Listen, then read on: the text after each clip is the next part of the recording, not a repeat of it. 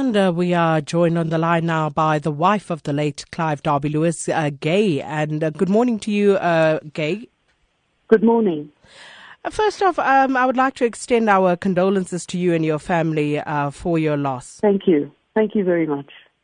So, Gaye, it's such a difficult time right now, I think, for all concerned and all involved because, yes, and on a humane level, our hearts go out to you. But then, of course, there are other levels to this where you heard Dimpo Hani, for example, saying there that your husband's death has left her cold because she feels that he didn't disclose everything that he knew with regard to her husband's death. Well, the operative word in her sentence is she feels. She has no evidence whatsoever. None of them have. And we've asked them for 20 years to stop talking through the top of their heads and to come up with some evidence. And there's no evidence. All they talk about is something that's not disclosed. How do you prove something that's not disclosed if you don't know anything about what's not disclosed? It's ridiculous. So We've asked them for 20 years for evidence, and they never come up with anything. So what do you know in this regard? Did your husband make full disclosure in terms of what he knew? Of course he did. They had a court case. They had the most investigated court case probably in the history of the country in 1993. They brought police investigators from Germany, from Britain. The ANC themselves investigated it and got a report and did a report, and I got a copy of the report. And from Mrs. Hani's information, she can have a look at that report. There is no further conspiracy.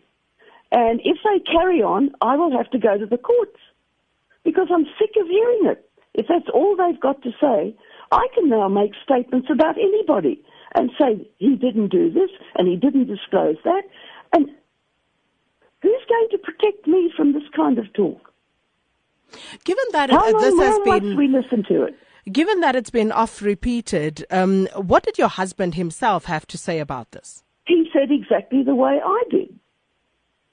He said, "Where's the evidence?" We called every year for the evidence, and still they carry on like parrots because that's all they've got to say. And you cannot keep making statements about something if you don't have the proof. So if you had the opportunity right here, right now, to set the record straight, why did your husband... Why do they keep on talking? I don't know. Well, people will talk. Like you, they lost a loved one. South Africa lost a leader. Point. No. That's not the point. We all know that. Yes. So they're not going to stop talking. They're not going to stop talking. Well, they can talk till the cows come home.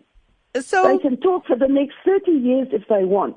Where is the proof that there was a further conspiracy? That's all I'm asking. Everything else is another matter altogether. Bring me the proof, and then we will do something. There's no proof.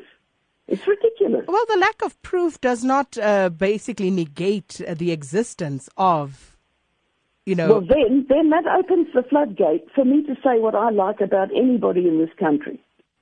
And if they turn around and they say, "Where's the proof?" I can say, "Well, I can say what I like." Where do you draw the line? So tell me about your husband. We've come to know Clive Derby-Lewis as, a certain figure, someone who's become rather infamous in South Africa.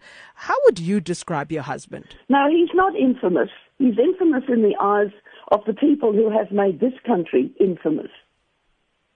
But the rest of the country, the people who know him and who can see what's happening, realize that he was right when he warned against the ANC taking over this country. He was right, because look at us now. So he's not infamous.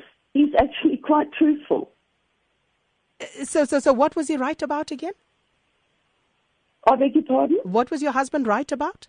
He was right about warning about the takeover of this country by the ANC and what the repercussions would be for this country. And look at us now. So what would your husband what would he have liked to see? That South Africa remained the pariah enclave that it was? No, nobody talked about that. They had a policy with the Conservative Party which made sense. But of course it was never aired, and it happened all over Europe. When Europe broke up, everybody took their own little part of Europe and became self-governing. And what's wrong with that? That's the European system. Why couldn't it have happened here? Because this is Africa, for one. We sit for under one, a this is hegemony. Africa. Yeah, but we sit under a hegemony of gangsters plundering the country. And what was people. it previously? What was it previously? You think this country wasn't plundered previously? You think there was no looting that took place previously? No, it wasn't in the state that it is now, with cities going without water for days and the infrastructure crumbling and nobody knowing how to fix a pothole.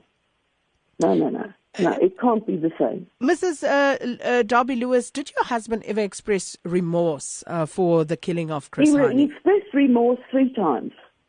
And each time he asked us to speak to Mrs. Hani, and that genius of human rights, George Bezos, refused to allow him to speak to Mrs. Hani. Whether she wanted to speak to him or not is another matter. I don't know. Did he tell you what he wanted to say to her? No. He wanted to express remorse in terms of the family, but certainly not the fact that we were in a war. And he said that in his TRC submission. So it would have been conditional then, is what you are saying? No, he said we were in a war, and he tried to stop the takeover of this country, which has landed us in the situation we are today.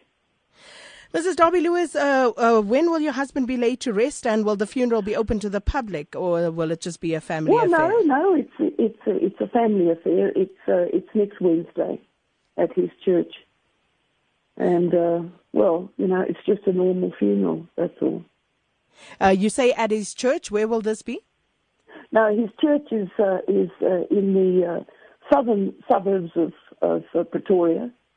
Sorry, the northern suburbs, but we don't want anybody coming there with toying and placards, thank you, because we will have security people there. It's just a private funeral, and that's it, and we respect everybody to have a private funeral. Well, Mrs. Gaye Derby-Lewis, thank you so much for your time this morning.